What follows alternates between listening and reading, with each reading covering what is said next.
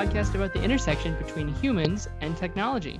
My name is Guthrie, and I am here to talk about all things science and tech. I have Susan with me. Hello, Susan. Hello.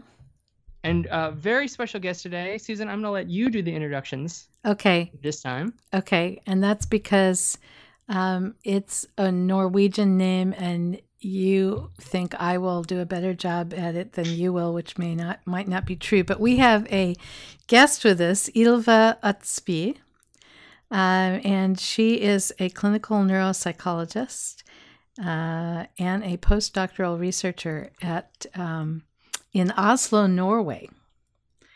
And what's the official university name? Is it University of Oslo or? Yes, okay. It's University of Oslo. Okay. And I'm excited about talking to you, Ylva, because you and your sister, right? Is it your sister, Hilda, who together wrote a book? And give us the title of the book. It's called Adventures in Memory. Adventures in Memory. The Science and Secrets of Remembering and Forgetting. Yeah. So first of all, I think, and you probably get this question all the time because I think it's a little unusual to write a book with your sister. And then, of course, I think writing a book on memory is a great idea. And so I'm fascinated and I want to talk to you about that. There's so much research on memory, and yet, of which I've read a lot. I'm sure you've read even more. But when people have asked me, can you recommend, a book on memory that would be for someone who is, not a PhD psychologist, studying memory, but also not just, a layperson, but something in between, people who are interested in memory, people who are interested in cognitive psychology, people who are interested in human factors, but might not be experts on memory.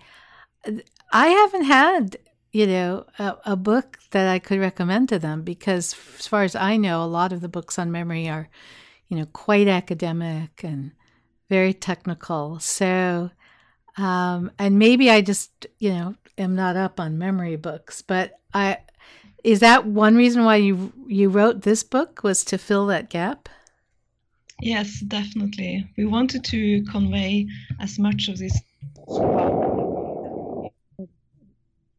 way so that a lot of people could be as fascinated about memory as we were, and also kind of to look beyond the traditional how to improve your memory view, which is quite predominant, I think.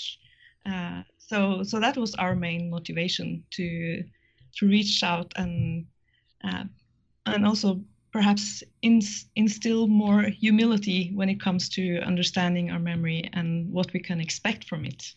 So when you talk about understanding memory, what's like the target people? I mean, are we talking master memorizers, the everyday person on the street? What does that mean? Yes, we want to reach every kind of person on the street, actually. That's our greatest goal, but it's very difficult, of course. So we've had some great reception of our book here in Norway, that it is read by young people down to 14 years old and up to people of 80 and 90 years. And both people who are into memory science a little bit and people who have no idea whatsoever are enjoying the book. So I think that makes us very happy that we kind of reach a wide audience. And I think that is because it is not written like a standard textbook. I wrote this with my sister, who is a writer who writes she writes books and novels, and so her expertise in making great stories makes all this science come to life in a way that I for one could not do myself.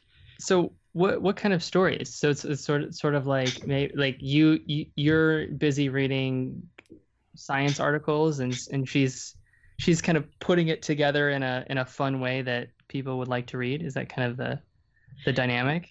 Well, both that and yeah, we were both writing. So it's both me and my sister who is writing the book, and it is both me and my sister who are discussing topics and the science and asking questions, and making some of these experiments come to life. I can imagine there were a lot of, well, I don't know, maybe I'm wrong, but I could just imagine some tense conversations where you would write something and she would go, no one's going to understand what that means. And you'd Definitely. say, I have stated it very clearly and very accurately, right? Yes, that's exactly how it went. It's like, wow, Hilde, don't you understand? I made myself so clear. I only say that because I mean I have two sisters and I have not written any books with them, but I've written several books with one particular developmental editor, Jeff Riley, who's a wonderful editor, and you know, so many of our conversations with him saying, you know, no one's going to understand what you mean by that. And I'm like, of course they will. It's very clear. And he's like, no, it's not clear. And you need more examples. And I would just be like, ah. Yes, it's you can never underestimate how poorly you explain things to people, and also not just the explaining part, but also the kind of questions that we ask and the kind of things that we find interesting. Because after studying memory and neuroscience for so many years, I kind of get stuck in these particular topics and these particular ways of looking at things, and kind of forget some of the more some of the existential questions and some other perspectives that I haven't thought about for a long time. So she was the one who could really bring these issues to the forefront and make this book more more existential and more alive and more fun and all these things.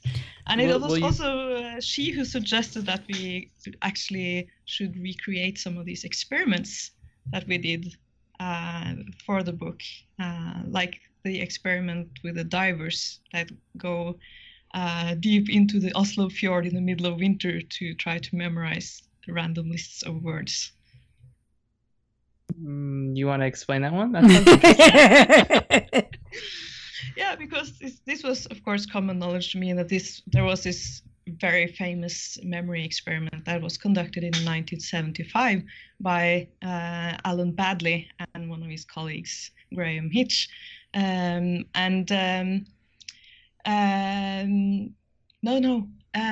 I misremembered. I'm sorry, it was not Hitch. Sorry. Memory. Oh, it's so difficult.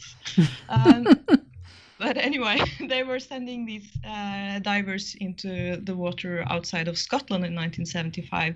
And they found out that when the divers were memorizing a list of words underwater, they remembered the list better when they were tested on it, also underwater, as opposed to on land. And so also vice versa. Have you heard of the I mean, I guess you probably have, but there's always the I guess it's the there's so many American idioms here. I'm trying not to use an American idiom, but all I can think of. Okay, so first of all, sure. In over there, do you have the phrase "an old wives' tale"? No. What's okay. that? Yeah, I have nothing but idioms, and I was like, oh god.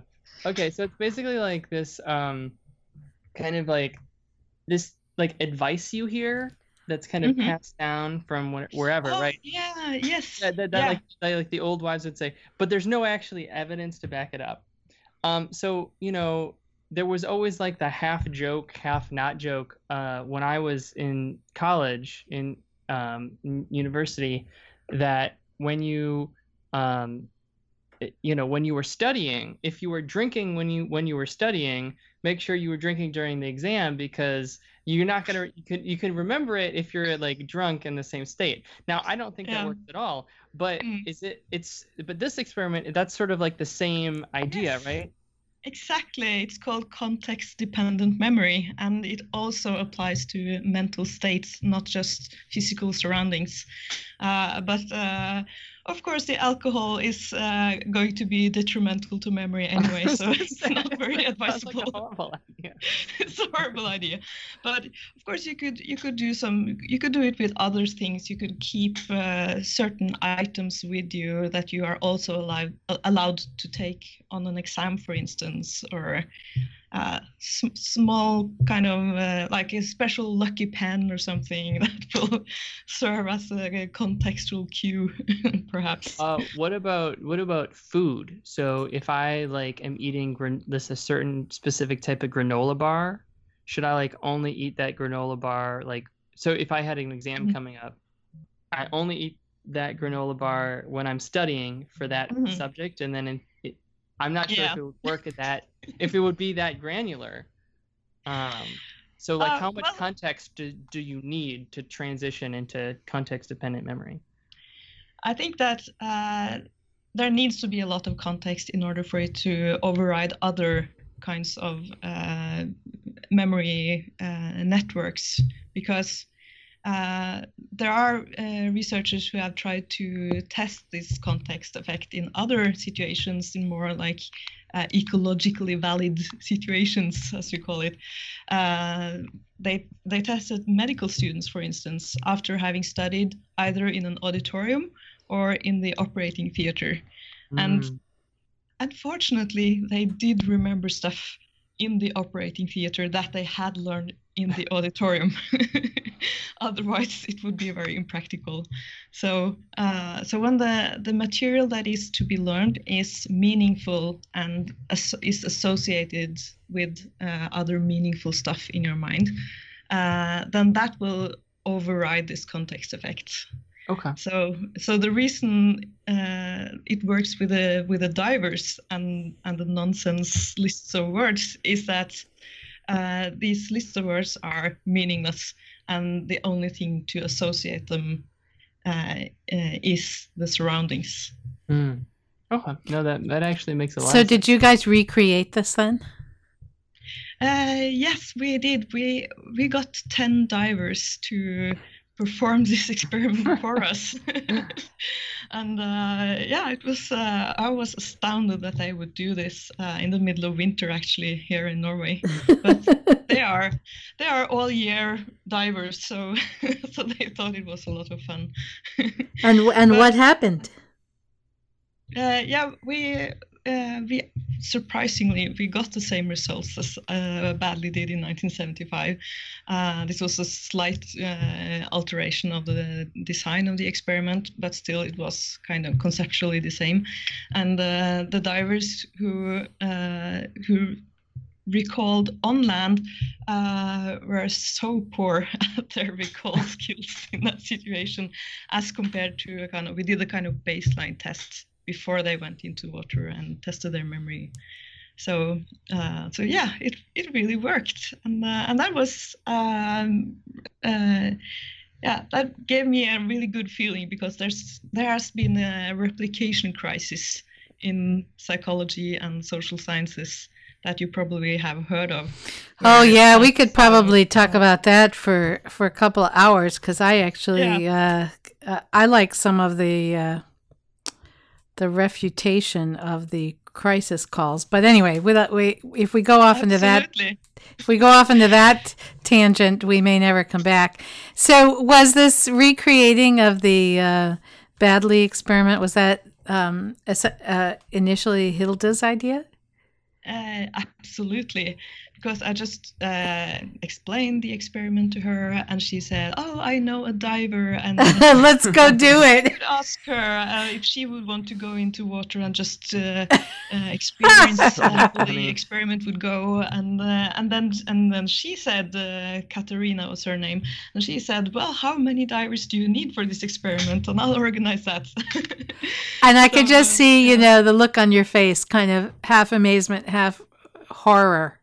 You're like going to do what? So when you guys were growing up, was she the one that was always like suggesting crazy activities for the two of you to do, and you were the one that was like, what? Absolutely. So this pattern has been around for many years. That's what you're telling us. Absolutely. But she's 4 years older than me, so she also had a lot of power over me all the time. So she was always... She could just decide when we were playing that I would be this or that, or yeah. All right. Well, this is good because, Hilda was going to be with us today and couldn't be. But now that she's not here, this is good because we could talk about her and she can't defend herself.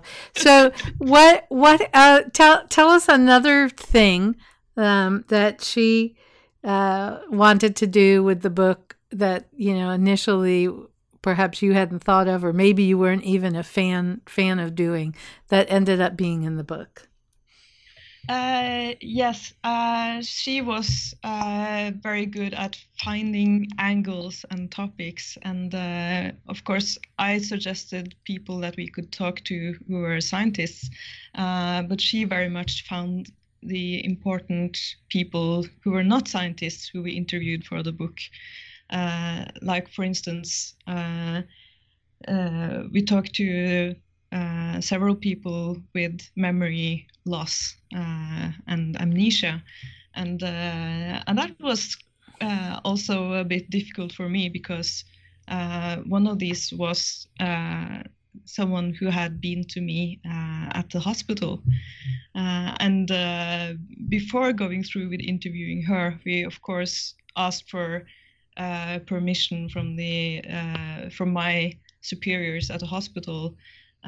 But she was already a kind of public figure about her memory loss at this stage. So otherwise, I would not have allowed to go through with that. Mm-hmm.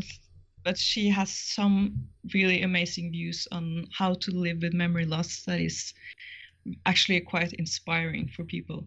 So so I think it's very important that her story is coming through in our book, as well as other people who have some really personal stories to tell, which people can relate to and understand.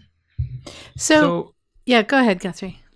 Okay, so just to back up, for people who may not be, I think our audience is probably pretty varied. So, I want to back up a little bit because I do want to talk about memory loss because it is obviously very important. But to get to memory loss, I think it would be useful to have some foundation about just what is memory, mm-hmm. and then to kind of get to, well, what does it mean? What happens when? I know there's probably many different types, but then what kind of perhaps that we know of is not working in the same way that then leads to memory loss. So if you want to just back up and give like a little bit, like I think a lot of people who are probably listening just don't have an exact idea of even what memory is or how our brains do it. Yeah. And scientists don't either, so it's still really one of the greatest riddles of science. But of course, there are some basic stuff that we know by now. That, okay. For instance, the hippocampus in the brain is really, really vital to memory, and the hippocampus is a small structure within the temporal lobes of our brains that is kind of inside our heads at a little bit above the level of our ears, if that makes sense. It makes all the sense in the world. Yeah, and hippocampus is Latin for seahorse. So that's why we have a seahorse on the cover of our book, because it's such a beautiful name for a brain structure and also a very nice metaphor for memory. So So the hippocampus is vital for transferring memory into long-term storage. So we have this working memory that we use here and now, which allows us to, for instance, keep this conversation going when we're using our working memory. And we can use it for memorizing a phone number for a limited time, these kinds of things. But of course, it is the long-term memory we think about most when we talk about memory, and that is some serious thing going on there. And we have several types of long-term memory. So we have our personal memories, which we call episodic memories, and we have semantic memories, which are the facts, the things that we have to study for an exam, for instance.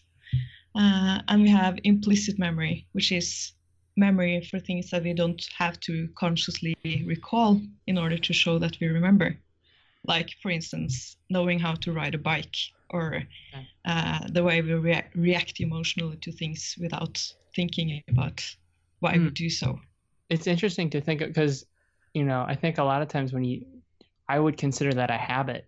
But it's interesting to think that it's actually really more like that there's a memory to that too. Like we're responding to what previously happened. Okay, do continue. Yeah, because memory is something that is stored in our brain that makes us learn from the past. And that can be in the form of a habit, for instance. Mm-hmm. It is something that is stored in our brain.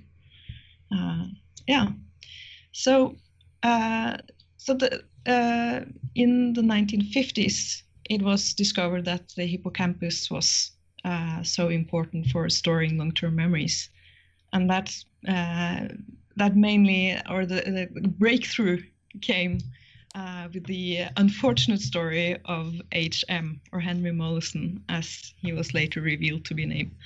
And within neuroscience, everyone has heard of H.M. He was kind of like a neuroscientific celebrity without even knowing it himself, because at the age of 27, he lost his memory for any new episodes in his life after a surgery that was meant to cure his epilepsy, but instead cured him of memory, so to speak.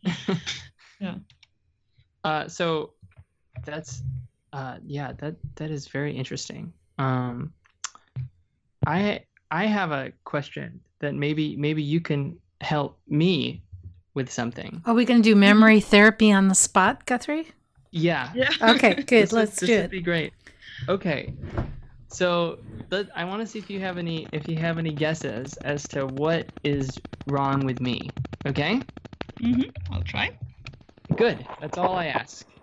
And I don't have any real answers, so we're not putting you on the spot. That, please? I was just saying that I don't have any real answers, so there is no right or wrong. Mm-hmm.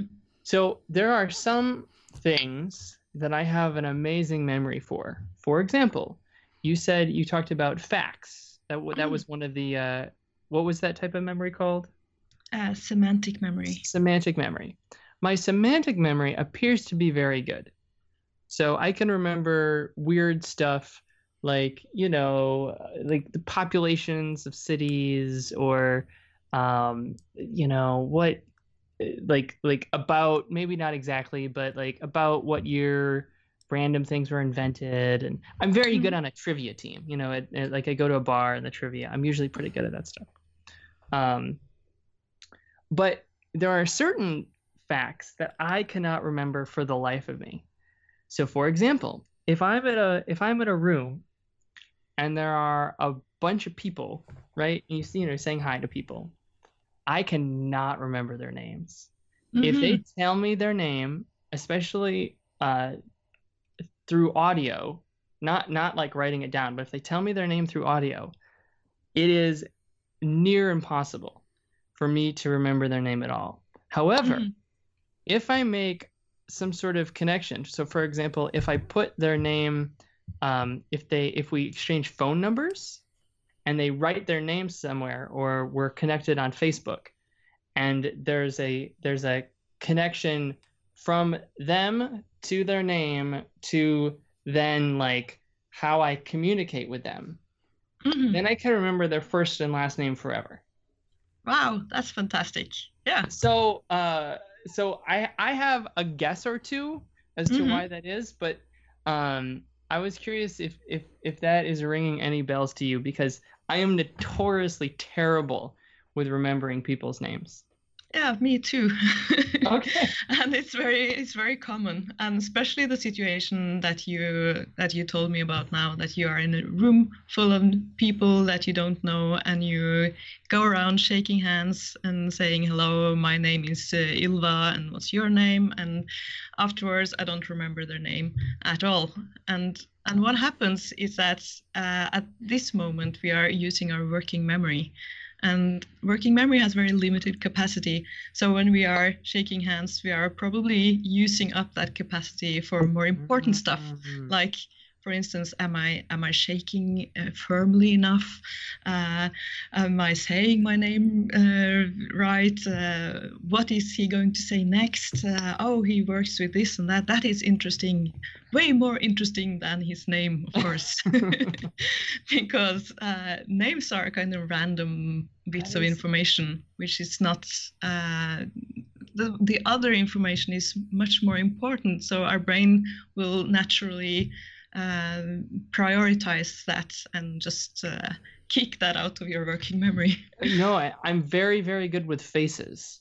Mm-hmm. So I Yeah. almost always remember like if I know someone or not, even if I've just like met them, once a couple years ago. I'd be like, I know them somehow. So that makes so when I'm introduced with people, I'm just so interested about them as a person that their name is irrelevant to me, and I don't remember it because my brain doesn't find it important. Yeah. That makes sense. Yeah, that's why, and that is true for a lot of people. And there are things that you can do to kind of improve your memorization for names in such situations. For instance, you can visualize something that their name reminds you of, so that I don't know if Ylva sounds like anything in English that you could picture. I don't know. Nope. No, nothing. But my name is Guthrie, and that doesn't sound like anything either. So no, yeah. So then you could here's try the problem to do something. You can use something from the way people look, or if I know someone else whose name is Guthrie, then I picture that Guthrie standing next to you and rubbing your hair or something, and kind of makes it a little bit alive. And are you tall? I'm quite short. Ah, that's too bad. Because I was thinking, because Ylva actually kind of sounds a little bit like hill. Yeah. So like hill, like Hilva instead. And I could pick. So if you're tall, right, you'd be like a hill. Oh, that would work better with my sister Hilda. Oh, yeah. Yeah, so that way our names are a bit similar. Yeah, I just realized that your names rhyme. Was that on purpose? No, actually not. Because in Norwegian they don't. Oh, okay.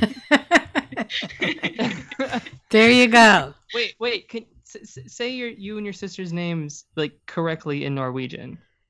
Hilde and Ylva. Okay. So they don't. Yeah. Not even close. Well, but yeah. But back to the memorization of names. Okay, so this is a technique that I sometimes use, but I have to be very aware of it in order to have any use of it, because when you're in the situation and you're nervous and things are happening very quickly, sometimes you don't really get to think about it at all anyway, and the situation may prohibit you standing there for a long time and just say, wait a minute, I'll just hold on to this handshake for a while I picture you with a lot of cherries in your hair or some rotten eggs falling all over you or something. It's not very socially appropriate. So in many situations, this doesn't work, I must say. So, and then my advice is just to to let it go and accept it, and then ask again later, and show, in that way you show interest in the person, and you say, hello, we talked, I didn't quite get your name, can you repeat that to me? So just be honest, Guthrie, and let people know. I always am. I just tell name. people I'm terrible at names and hope that they forgive me.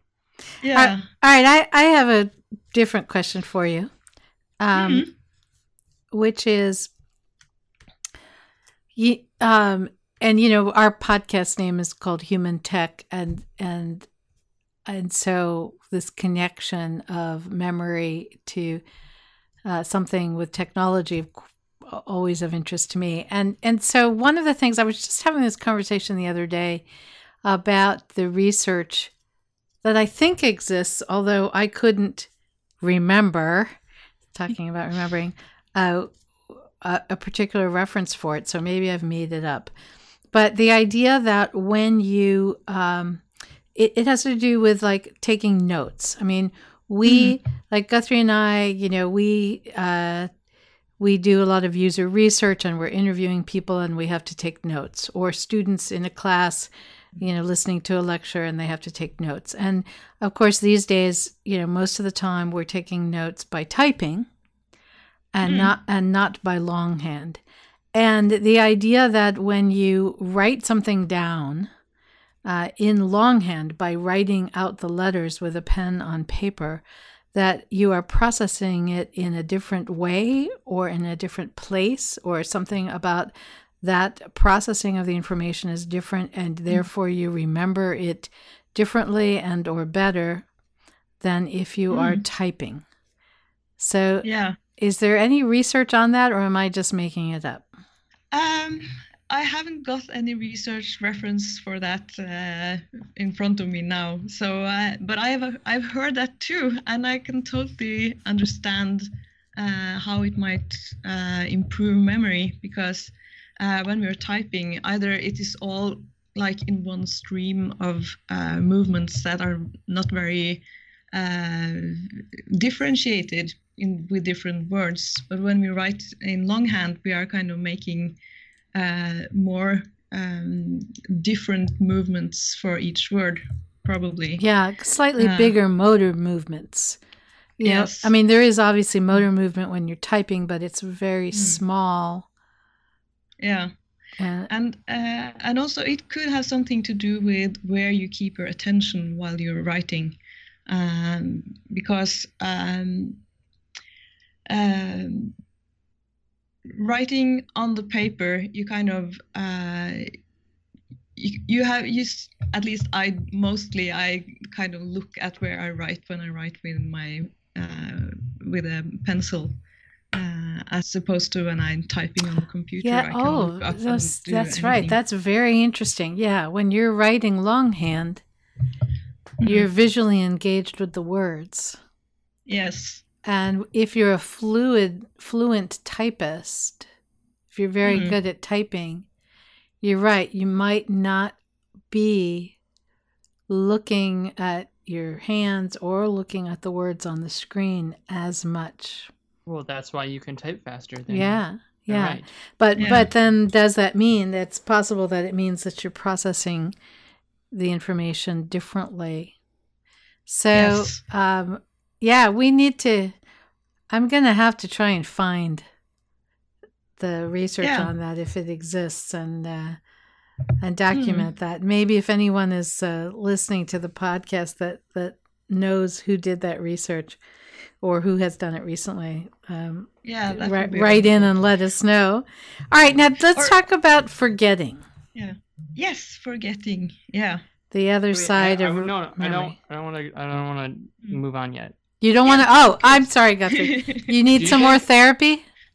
So, no, not for me. Okay. But so imagine, if you will, a future writing device that uses a series of radar and cameras to know exactly where your fingers are in real time. And so imagine, instead of writing on the paper, you write with one finger or multiple fingers to write the letters. So you could do this right now to those of you listening at home. Pretend you're writing on paper, but close your eyes and just write your name, but in the air, right? In theory, because you don't have to actually write it on paper or know, that you can write very, very fast on paper. The problem is you don't know where you are vertically or horizontally. So if you don't look and you just write really fast, you're writing over other words. Do you think that perhaps let's just assume there is research that shows that your memory is better if you write out longhand, and it's not because you're typing faster and therefore there's more words per minute, so you have less time to remember or anything, but it's something about the physical motion of the writing.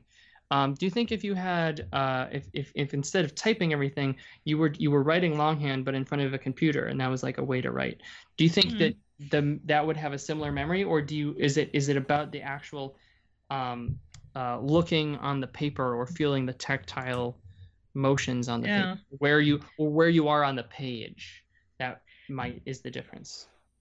I think that there are many modalities that could work together to improve memorization in this case. So just isolating the movements could be one modality, but also writing it on the paper and seeing where your notes are in relation to the other things you've written. I think that really could also make a difference, so that you kind of remember also, so the page becomes a kind of context in which you remember all the other stuff together. So but I'm not sure. Someone should do this experiment. All right, I want to add another dimension to the same thing, because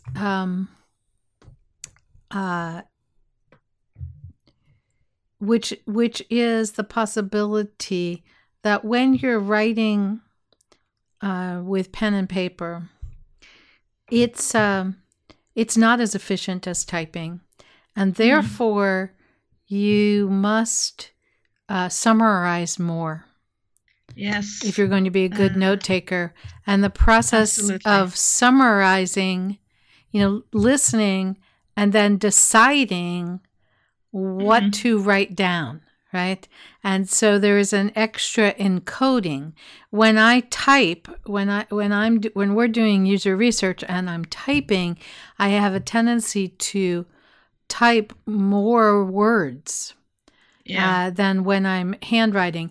And Guthrie, I'm thinking about this because we just recently did a bunch of user research for a client in which I was writing by hand. And then we just did the other night some interviews for a different client, for a different piece of work in which I was typing. And if you look at my handwritten notes versus my typing, I tend in the typing to have more word for word what they said, because I can type, they're talking and I can capture a lot of their exact words. So I am summarizing and processing it less. And I think that might be affecting it, because when I'm handwriting it, I'm doing more encoding.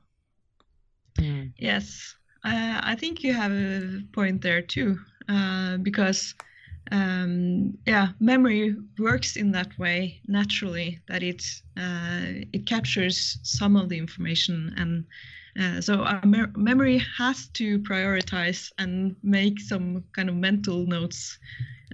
You have that expression in English as well, to take a mental note of something. Mm-hmm. Sure. Or, in Norwegian we have a saying that I'm writing it up behind my ear.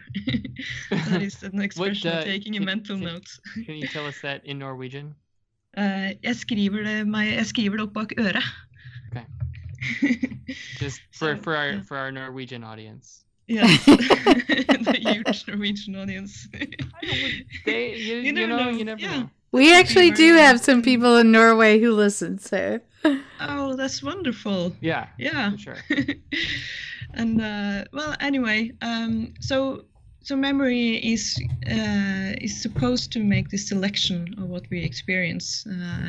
Memory doesn't record everything as it happens, like we are doing now with this taping this podcast. So yeah, it's important, and that also connects to what we are going to talk about, forgetting, because forgetting is a very big part of memory in this way. Yeah. So I should do some. I teach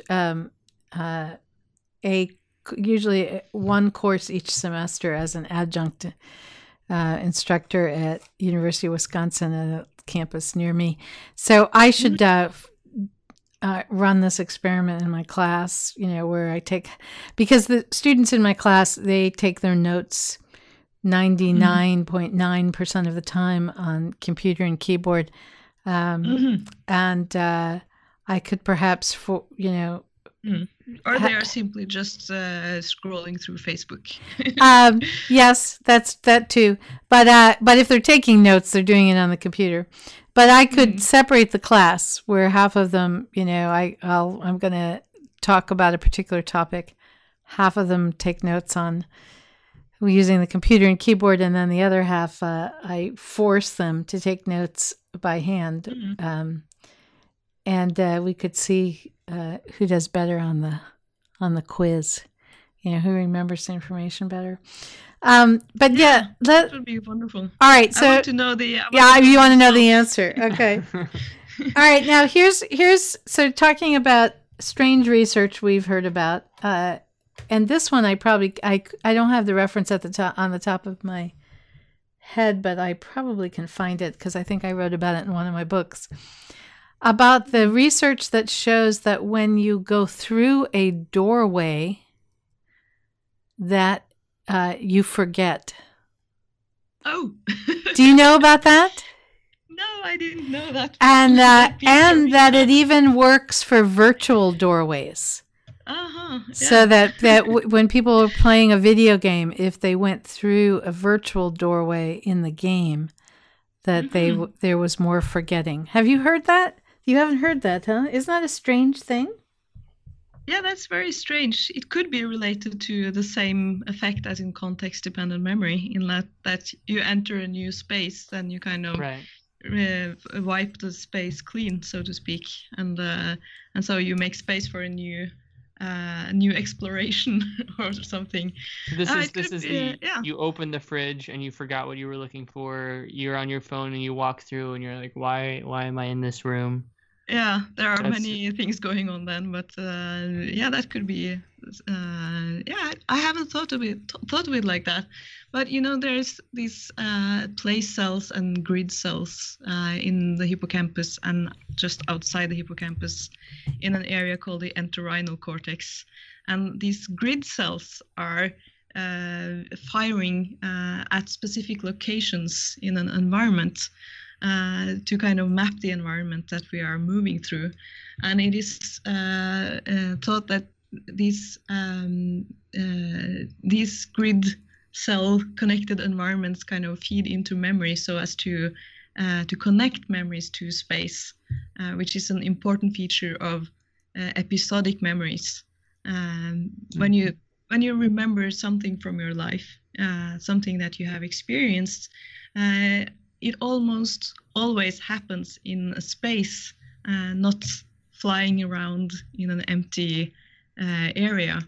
So space is very, very important for episodic memories.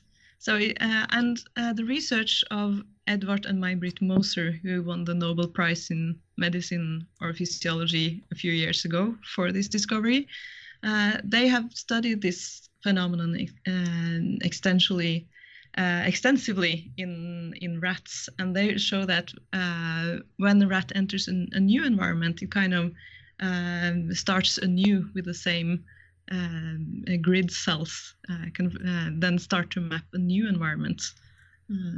So maybe crossing a door is a kind of a cue to the brain that to the grid system, right? New environment. Right. So the grid cells are just restarting or something. So it's very interesting, but this is very speculative, I must say. So what do you think is some of the most interesting things we know about forgetting? Well, I think the most interesting thing is a very old fact that stems from the 19th century and the research of Hermann Ebbinghaus from Germany. And you have probably heard of Ebbinghaus, I right? love talking to someone who just puts out all these names, because these are, I have to say that the study of memory, when I first in my learning career in psychology, when I was an undergraduate in college, I got a very heavy dose of behaviorism and operant conditioning, because I happened to go to a school where that was still very much in vogue when many other schools had given up on it. So when I went to graduate school was when I was really studying cognitive psychology and learning all about, all of this stuff. And so I just love all this. So it's great. Yes, I know who Ebbinghaus is, and it's great to talk to someone who does. Guthrie, of course, you know who Ebbinghaus is, right? No. He forgot. Ebbinghaus, yeah. Yeah. Ebbinghaus, yeah. Ebbinghaus, yeah. It's somewhere deep inside your memory somewhere. Probably not. Okay, Yeah. So tell us what you're going to say. Yeah, well, Ebbinghaus was he was the father of modern memory research, actually, and by studying forgetting. And he set a task of trying to find out what happens to memories over time and how fast do we forget. So he devised this very special system that he applied to himself. Because this task was enormous. So I think he understood that he could not possibly ask anyone else to do this for him, like we do today. We recruit research subjects to memorize stuff, and then we measure their memory. But Ebbinghaus, he did all this to himself. And what he did was that he devised this nonsense word system made out of one-syllable nonsense words that had no meaning to him in any language that he knew. And then he devised these long lists of these nonsense words and randomly. And then he started to memorize them. And he measured how long it took him to memorize the list in the first place. And then he measured how long it took him to relearn the list again later, after various time intervals. So he did this for quite a lot of time. Like 3 months later, he was testing himself for some random list that he had memorized. And it says in his dissertation that he went to great lengths to try to keep very exciting experiences out of his life during the time of his experiments, so that it would not contaminate his memories. So he led a very boring life during all of this. He really sacrificed himself for science, and what it showed was that forgetting is really quick in the beginning. Just during the first few hours and day, a lot of information is lost, as long as it's not something that is meaningful and that you can associate with. So I just want you to know, while you were talking, I remembered something. Oh. And then I went to look to see whether my memory was right. So Guthrie, in my 100 Things Every Designer Needs to Know About People book, page 58 is figure 25.1, Hermann Ebbinghaus's forgetting curve. So I talk about it, and I have a picture of his curve. Guthrie, you will like this. R equals E to the minus 1/5 power. So Guthrie being he has a degree in economics, so he likes all that mathematical stuff. All the numbers, so. yeah. Yes. Yeah, because this is, and also what his research showed was that you could actually turn memory into something that you can count and that you can measure in this way, and that can turn into such wonderful graphs. So that I can put in my book 100 years later. How's that? Or more than 100 years later. But now I didn't hear you quite that well.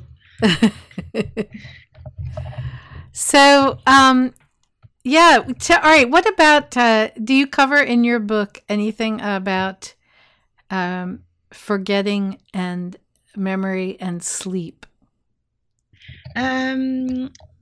We are not so much, but I think we, if I remember correctly, we do mention that sleep problems is often a cause of memory problems, and of course.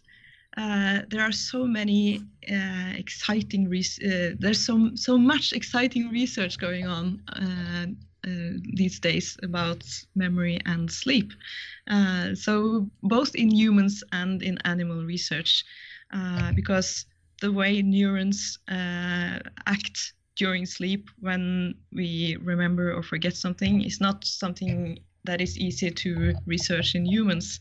So one can study this, how memories are treated during sleep, and that is really interesting.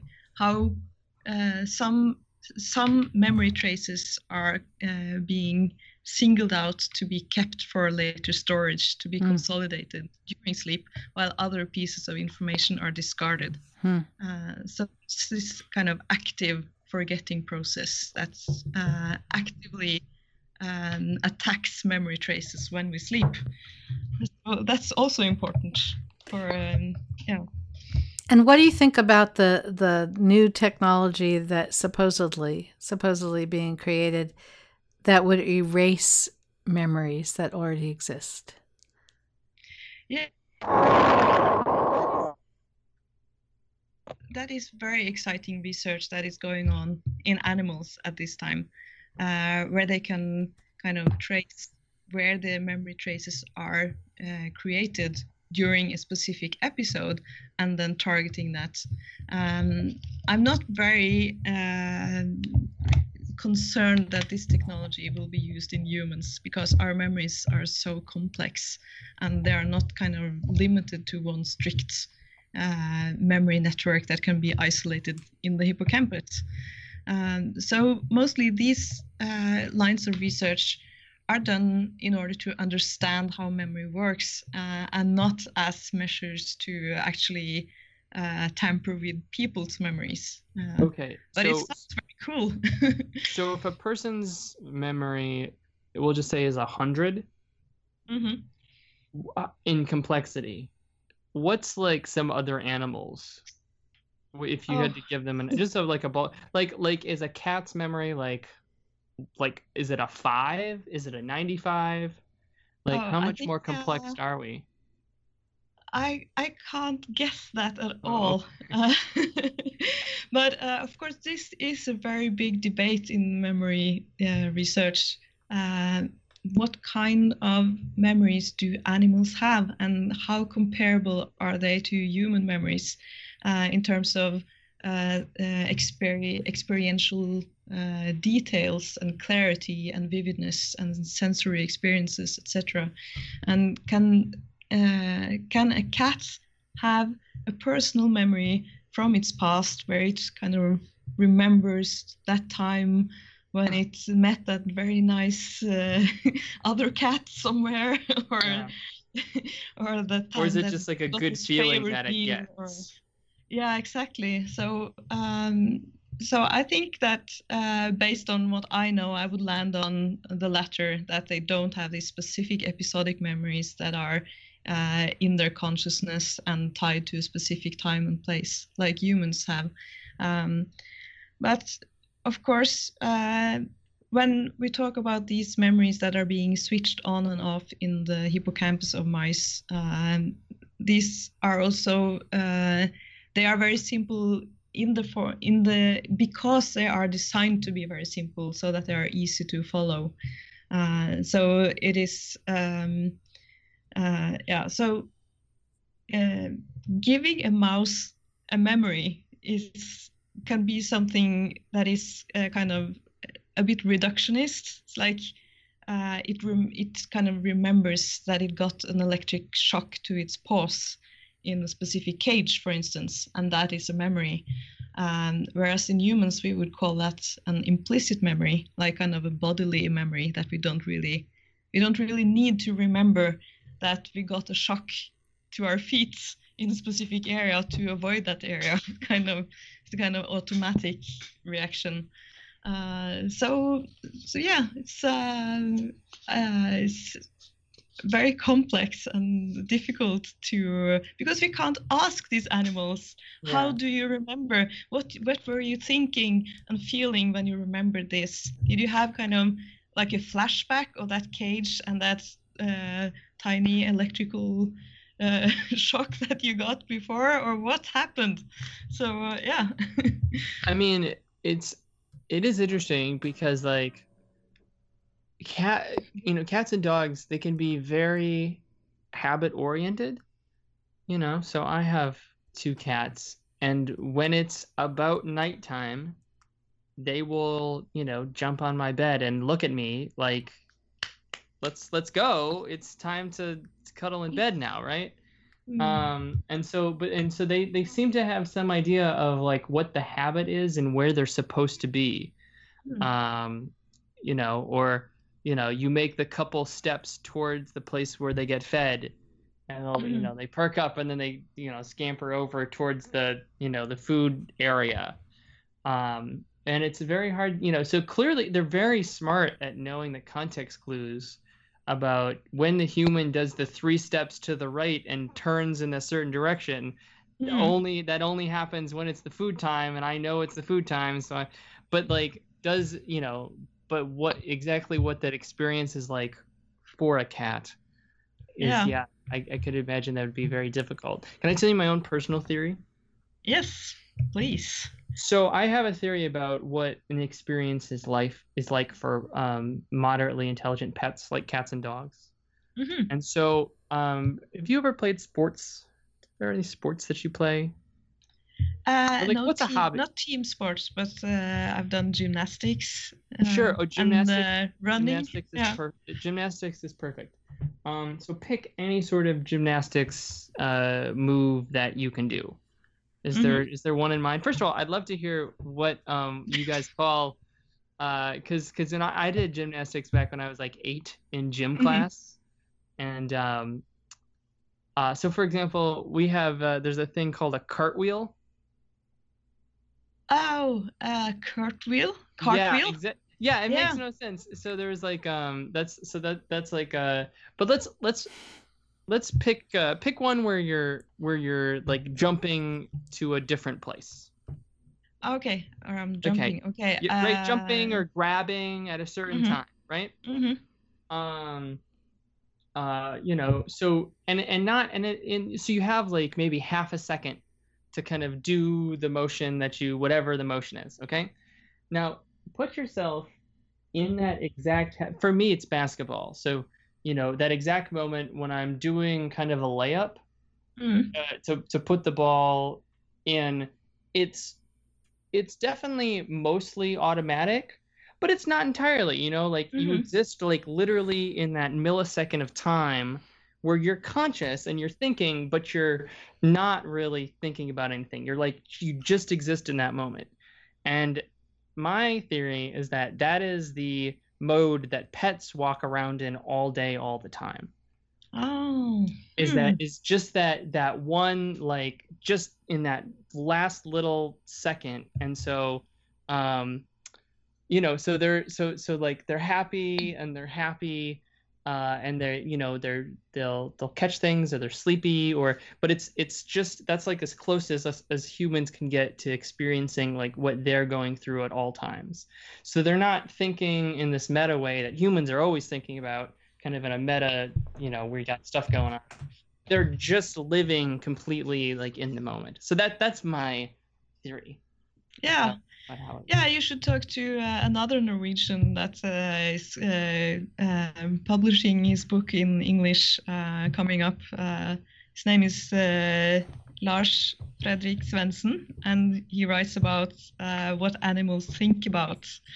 And he's a philosopher, so he uses a lot of philosophical viewpoints to try to explain how life is experienced by animals. Yeah, I think that's. Does that mean we'd have to very interesting. change the name of our podcast to Animal Tech Yes.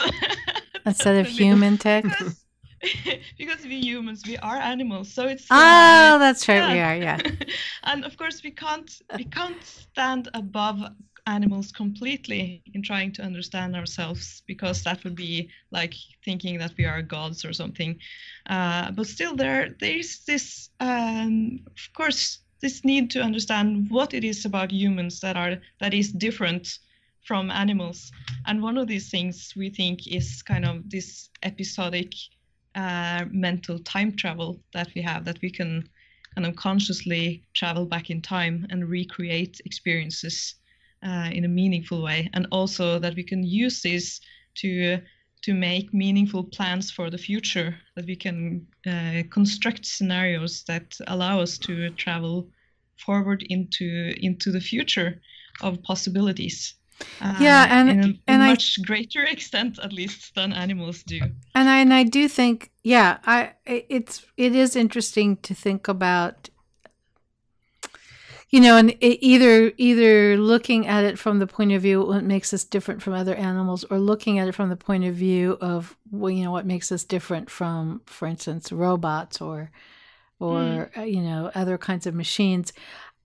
And I think we often, or it's easy to underestimate how our senses and the differences in our senses interact with things like memory and you know, mental processing.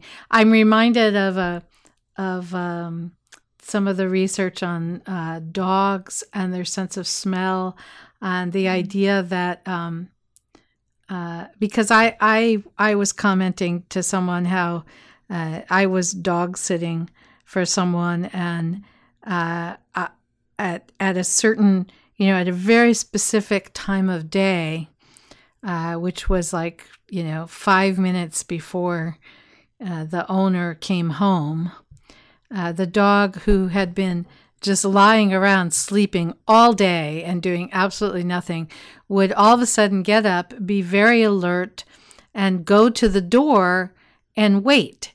And this was in an apartment building in a city, so it's not like they heard the car coming down the street, you know. And I'm a psychologist. I can't help study, you know, any kind of animal behavior. So a couple of days, you know, I was house sitting during the day and watching this for a couple of days. And, you know, it seemed like almost exactly timed, you know, it's like, you know, 5:15, there they are. How do they know that the owner has gotten off the train, you know, 6 blocks away and is going to walk in at a certain time? And then I heard this research about the fact that, you know, dogs, we know their sense of smell is so good that the all the particles in the air, you know, the hairspray, the perfume, the makeup, whatever that had been put on in the morning, it you know, moves in the air currents throughout the day in the room. And when the smell changes, or when the, you know, those particulates can no longer be smelled, or something, you know, there's like a sensory cue that means it's time for the owner to come home. And so it might not be at all the fact that they're telling time, you know, it's just that all the odors have finally left the room in a way that, you know, we humans can't tell, but the animals can tell. So I think we have to be careful when we're talking about what animals experience. I think we have a tendency to put our species experiences, you know, kind of extrapolate to all the other species. But it does. Of course, smell. It's also a very important memory trigger. It is a very interesting memory trigger, right? And do you want to just about that? You have a theory about that? What is that? Yeah, it's that smell is so specific sometimes, or you can you can trigger a very specific memory to a very specific smell, because smell is not very verbalizable. So you can't kind of put a label on all these different smells so that they enter into a kind of abstract memory network, like you can do with things that are visual, or things that are verbal, or things like that. So that and all these things that are connected to an episode enter into a memory network. And when something matches that parts of that memory network, it can get reactivated.